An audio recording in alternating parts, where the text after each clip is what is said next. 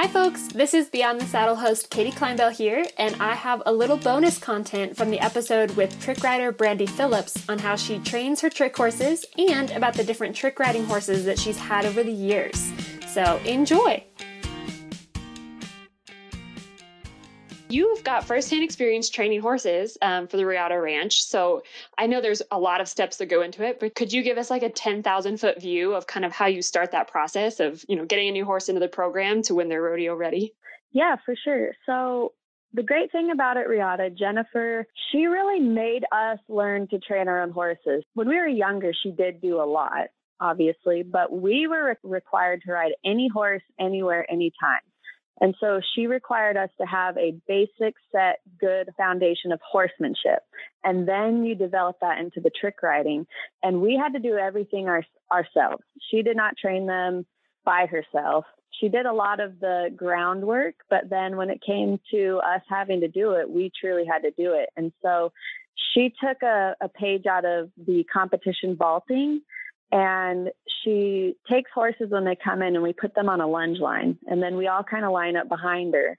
And you'll have one girl on the horse going around. And then we would start just running up beside the horse, each one of us. So you had like a team of girls doing this process all with each other with a new horse. And then when you get comfortable, one girl would slide off as another one vaulted on. So then the horse got used to the movement, used to moving forward.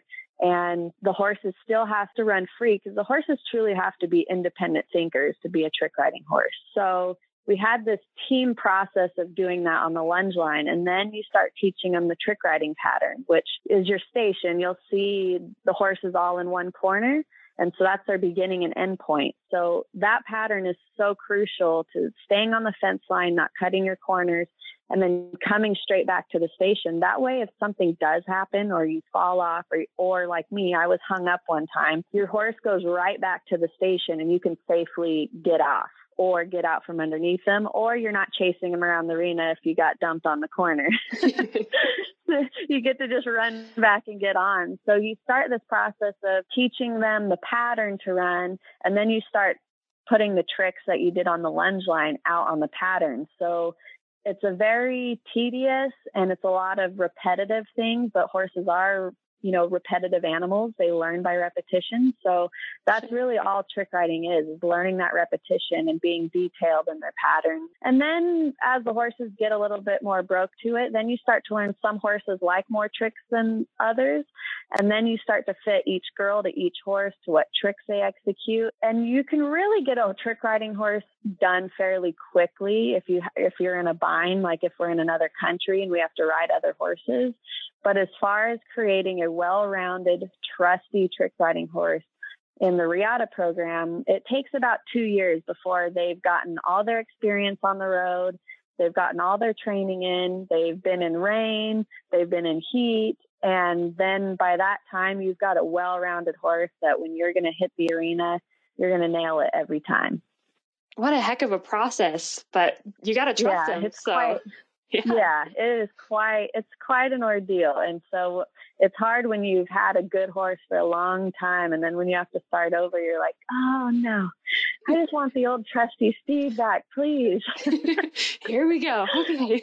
Yeah, because it really is, it isn't like just going out and riding and training for, roping or even just starting a young horse. I mean, because it is physical. It is a workout while you're riding, and riding is already a bit of a active sport. But then when you're adding in the vaulting and the hanging off and you're using your core and your upper body, you stay pretty fit doing it. And you do have a lot of long hours, and the gym doesn't seem as cool to go to. Hey, I get winded after loping like 2 circles. So I have all the respect in the world for you. Oh, shoot. I'm probably like the worst person to ask about physical fitness, because a lot of the girls, they're so into CrossFit and doing all these things. And I'm like, oh, I'll just go trick ride some and I'll be fine. Push through. It's a mental thing. Yes, it's a mental thing. Well, that was perfect. That gives us like a really good flavor of how much effort really goes into making these horses what they are. Well, let's talk a little bit more about your horses. I've been scrolling through your social feeds and looking at all your amazing pictures of all the cool stuff you do. But you've said it before too, that your horses are really the rock stars. So tell us about your horses. Well, I actually have one horse right now. His name is Apollo. He's a gray quarter. Well, I think he's a quarter horse. He actually came from a place in California. So he was my horse at Reata. And he had come from a guy who's one of the biggest farm labor contractors in California. And he has all these big Spanish bred horses at his place. And we were doing some promos for their business. And so we had all they had Frisian horses, these Andalusians, all these beautiful horses. And then he also had a quarter horse farm in Mexico. And so he had like a real mix of horses there. Anyways, Apollo, after we were doing promo pics on their other horses, Apollo was standing kind of in the wash rack. And we're like, well, what about that horse? And they were like, no, he's lazy. You don't want to ride him. And I was like, well, let us ride him. So we saddled him up and we started standing up on him and stuff. And they literally were like, take him. Take that horse. Like, they did not like him. He he did the Mexican dancing and all this cool stuff. And he was really well broke. And we got him. And we hadn't really done much with him when we first initially got him, because I had a horse at the time, Willie, who was a big, beautiful paint horse. And Willie actually suddenly died of colic. And then we went to England and did our trick roping show for the Queen. And then we came back and we had to get ready to go on the road. And pretty much what I had was Apollo, who I'd only stood up on and maybe vaulted on a couple times. And within, I don't know if my memory serves me right, but I want to say it was like a month to be rodeo ready. And from then on, he's been my steed since 2012.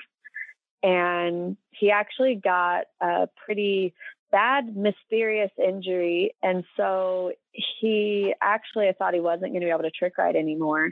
And then when I moved to Arizona, Jennifer actually gave him to me.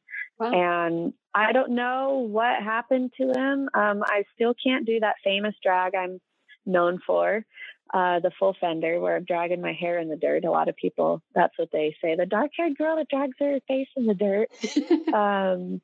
I can't really do that trick on him anymore. There's something about carrying me around the corner in that sense. So I've had to adapt to what I can do on him. But now, I mean, he's still going really well, and we're not doing as many shows a year. So I think that helps with his physical fitness and his health. And so he's been through with me through that loss of my dad, and that horse 150%. I said, I don't care if I ever trick riding horses again, or if I ride horses again, that horse stays with me till it's his end of time, and he's going to live happy.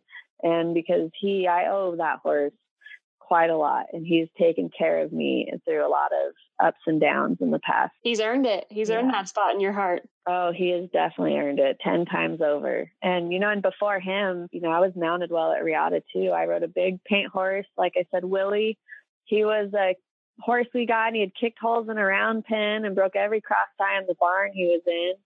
And he was this big, big horse. And my first show was Salinas in California on the racetrack on him. And he was a powerful, bit of a scary horse to ride at first. But then when we hit that racetrack, we just figured out that horse just needed a lot of room to run, and he loved to run.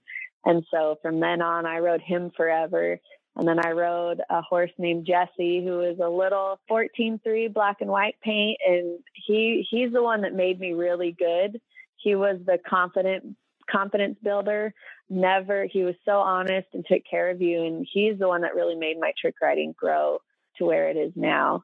And then, like I said, there was Cisco, who was my very first. He was the love of my life that I wrote I love Cisco on the Post-it notes all over Jennifer and Chad's house. And he passed away at 25 this year.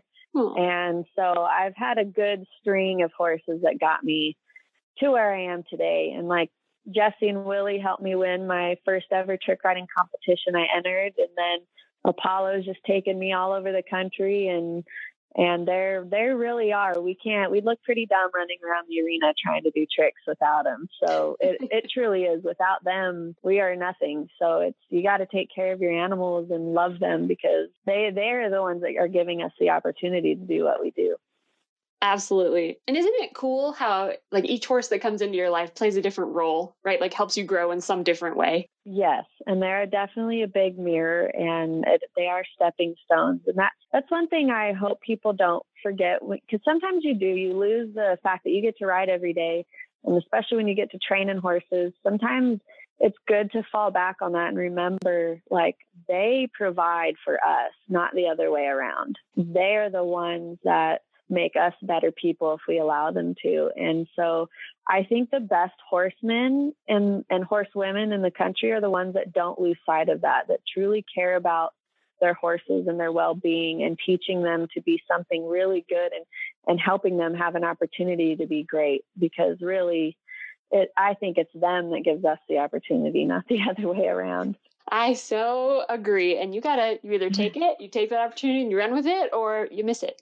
And if you miss it, then this isn't for you. Yes. I always said I couldn't be a real full-time horse trainer where I had 30 horses in the barn, because I just love to take so long and develop a relationship with a horse before I feel like I get anything done with a horse, because I just believe that's just as important in creating a well-rounded horse, because I think their mental state is just as important as their physical state. And so I just don't think I could ever be a trainer full-time, because it just takes me too long to get stuff done.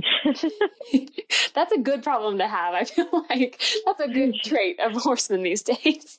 I hope so. I'm like, I'll be good at about 6. I don't think I'll ever have more than 6 horses. Okay, that's still a lot. Okay, that's a lot of time in the saddle. So Yes. Well, I spent all day, every day for the last 4 years roping. And I mean, who doesn't want to do that all day, every day, and just be on multiple horses and doing something fun? I mean, it's cool, but man, I definitely did learn a lot in developing horses and stuff there. So like, to me, that, there was a mare there that, I mean, when I got on her, attitude was just so bad, and it wasn't a fault of hers. But I mean, it took me, 2 years really to get her where before I left, she was just awesome. You could head on her, you could heel on her, start breakawaying on her. And she was so willing to do whatever you wanted. And I think it was just because I just tried to take that time to not get after her for her attitude and just let her develop as she wanted to develop. And I just think that's super important with horses. Yeah, for sure. And not something that a lot of people, understand, or, the good trainers do, but the ones who maybe want to rush them through it don't. Yeah. And obviously under the supervision of Judy and Ozzy, what they taught me there, and a good friend of mine, Jamie, too, who is a really, really good barrel horse trainer. And I learned a ton from Jamie, and that same thing, and being dedicated every day to what you were doing with a horse like that. Like I said, it goes back, it takes a team, even when you're training horses, because horses are just like us. They have different personalities. They have different pressure points.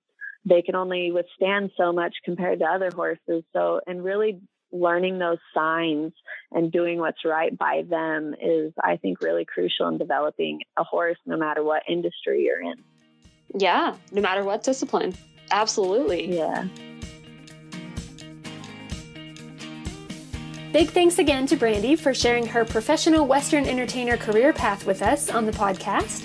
And if you haven't listened to her full episode, be sure to check out episode 25. And if you've listened to both this bonus clip and the full episode, then please do me a favor, head on over to our social media channels and let us know what you think.